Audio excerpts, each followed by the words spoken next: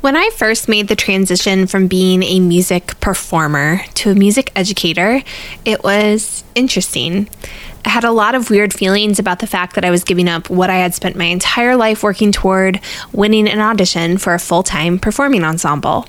After hours of orchestra rehearsals, brass quintet recording sessions, banging my head against a wall in the practice room, and a handful of recitals I worked my behind off for, was I really going to just stop? Well, no. Because, friends, as one of my mentors told me, it all applies. And as my daddy likes to say, things have a way of working out exactly the way they are supposed to. You're listening to the Anna Krusic Podcast, episode 109, and today I'm talking all about teacher musicianship.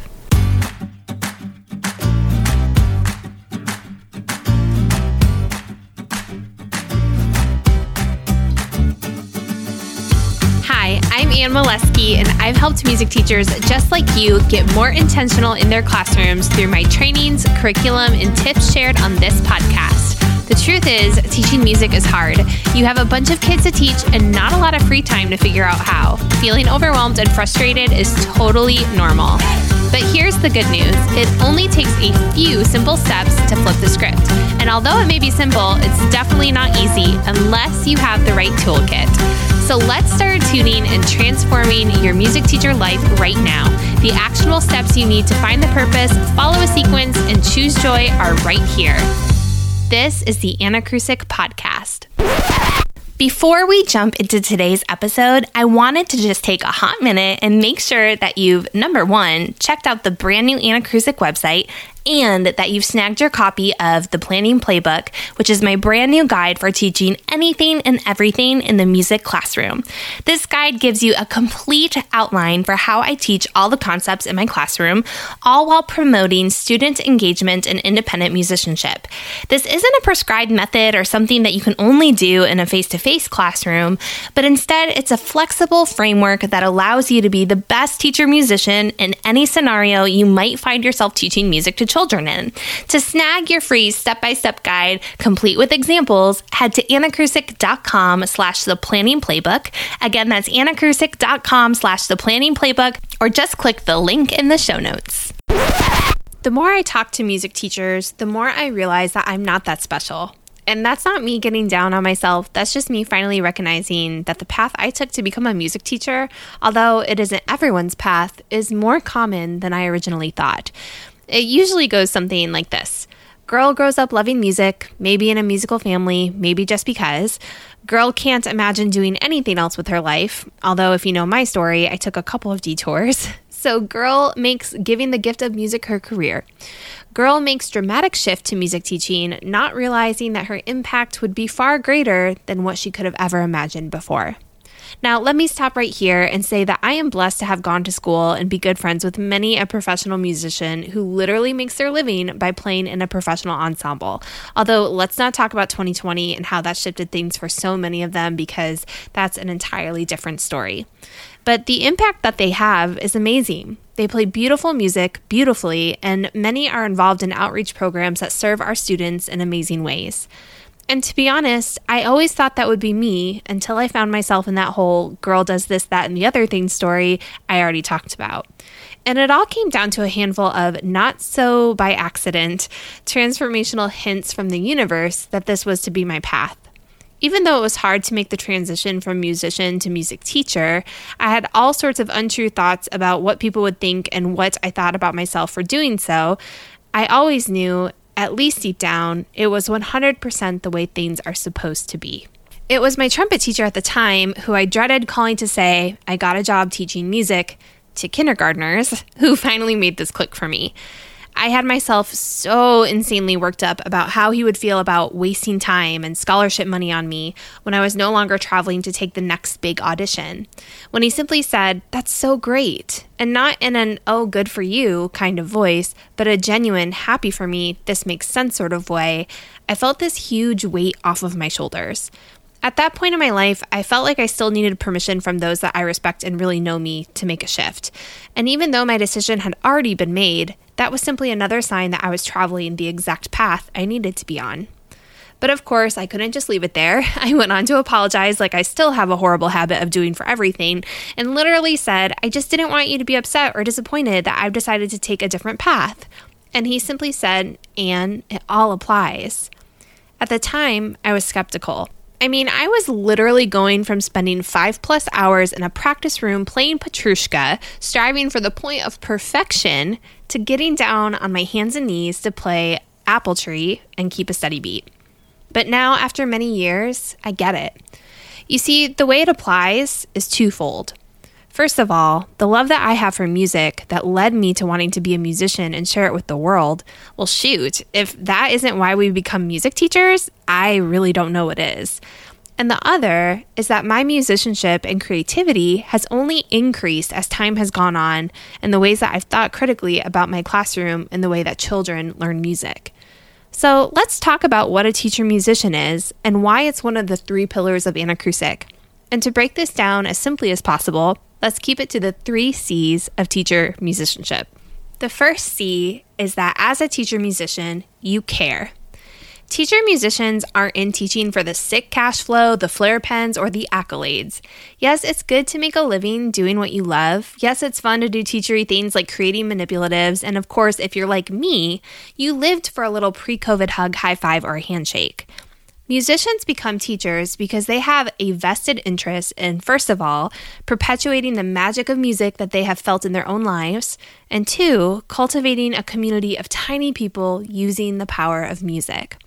The first is all about why you even became a musician during that whole girl loves music story I started today's episode with. Music has been transformational in your life. You can't imagine a life without music, and you certainly can't imagine making anything else your career.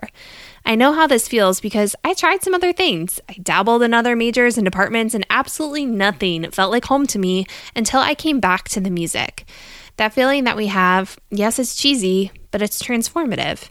It's likely a huge part of your daily life, outside of your career even, and not only that, it's likely a main tenet of your identity. You are the musical one, or always singing, and you're the shoo-in for any family event where there's an opportunity to come together in song. By becoming a teacher musician, you are able to fully step into that power. Because yes, as a performer, you are impacting lives through the personal expression of music. But as a teacher, you are enabling literally hundreds of children to learn to do it for themselves. The second piece, cultivating a community, is likely another reason that you are a music teacher in the first place. I'm willing to bet that many of your closest friends are musicians too, because I know firsthand about the instant friendship that comes along when someone else just gets it. I know that creating music with other people is one of the most personal things you can do, and so it's difficult to not become a community when you are having those transformative experiences with one another.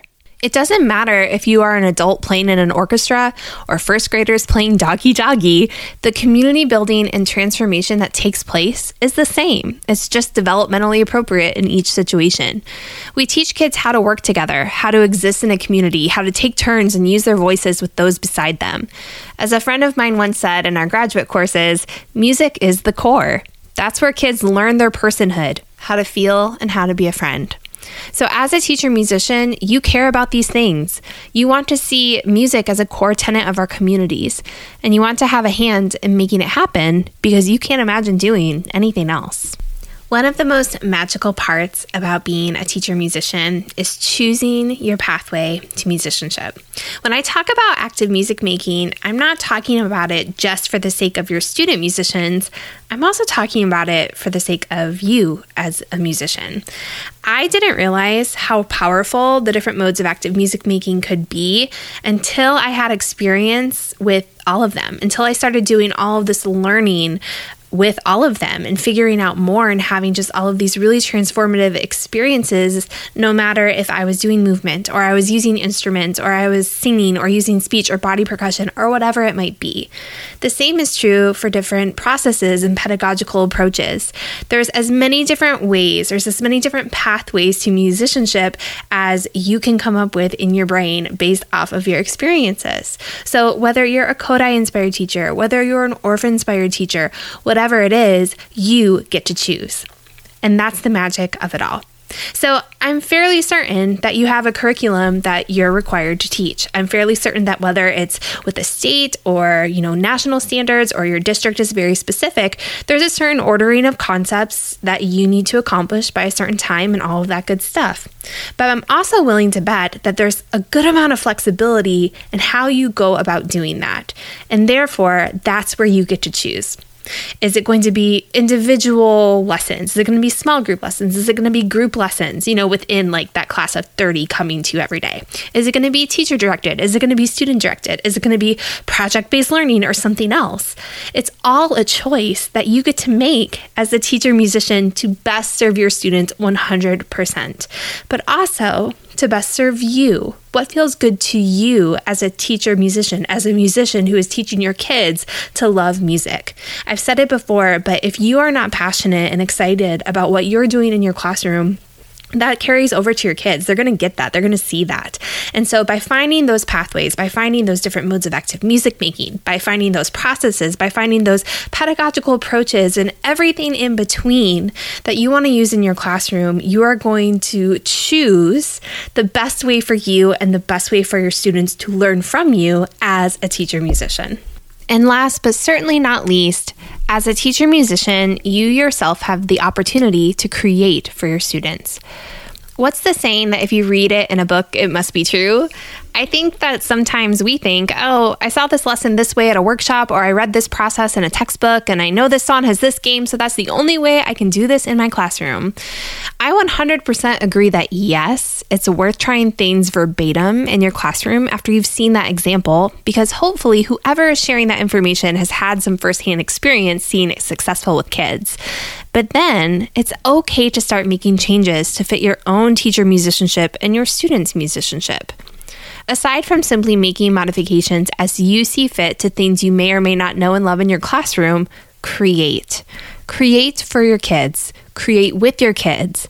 Not only is that what makes this whole gig fun, but it's what empowers your kids to feel like they are truly musicians. It's what gives them the thirst for something more, to keep going, and to get that same high that we all got before we knew we needed to be music teachers for the rest of our lives. Now, if you don't know where to start, I strongly suggest that you go and pick up Music for Children, the Orff Capemon text, and Kodály 333. And yes, I strongly suggest that if you are interested in either of those pedagogical approaches, that you go and get some good training in them. But aside from that, these two texts are gems as inspiration pieces for your classroom. The first volume of Music for Children is filled with rhythmic building blocks and other foundational concepts of music that you can easily adapt for your classroom. The 333 has simple rhythms and a variety of different tone sets that are easily accessible to all of your students. And they both provide an inspiration point for you to create something tailor-made for your kids. And if you read the introductions to these texts, you would see that both Orff and Capemon and Kodály created these tools as tools. They are intended for music teachers to use in their classrooms as we see fit in a creative capacity. These pedagogues understood that teachers would need tools, would need inspiration points to start that spark in their classrooms, and so use these great gifts. But you don't even need to go as all out as all that to create in your classroom. Just make music together and slowly start to find those opportunities for you and your children to add a bit of flair that is unique to just you and your music making community. Now, you likely know that this is a topic, teacher musicianship is a topic that I could talk about all day long. And that's a big reason why it's one of the 3 pillars of Anacrusic. And if you check out the planning playbook, you'll see that the way I sequence concepts in my classroom leaves the door wide open for teachers to use their own musicianship in a meaningful way throughout their classroom sequences. So make sure that you grab that free guide so you can be sure to start practicing these 3 C's and really unleash the teacher musicianship for you in your classroom. And just to recap, as a teacher musician, you care, you choose, and you create. And lastly today, don't ever feel like you are just a music teacher. The fact that you have honed your musical skills in a way that many could never dream of doing, and then you're going on to share that part of yourself with your students so that they can feel it too, that's a big deal. That's being a teacher musician. Thanks for spending this little pocket of your day with me. I know music teachers are super strapped for time, so be sure to check out all the resources on annakrusek.com for today's episode. Don't forget to click subscribe wherever you're listening to today's podcast so you don't miss an episode of TAP. That way, you'll be notified each and every week when a new episode's live. And if you want even more tips and tricks delivered to your inbox, like a little love note from me to you, make sure you sign up for the Anna Krusek newsletter and you'll be the first to know all the things. Also, if you are feeling today's episode, take a screenshot and tag me on Instagram and Facebook. And I'd love you forever if you take a hot minute and leave a review. See you next time.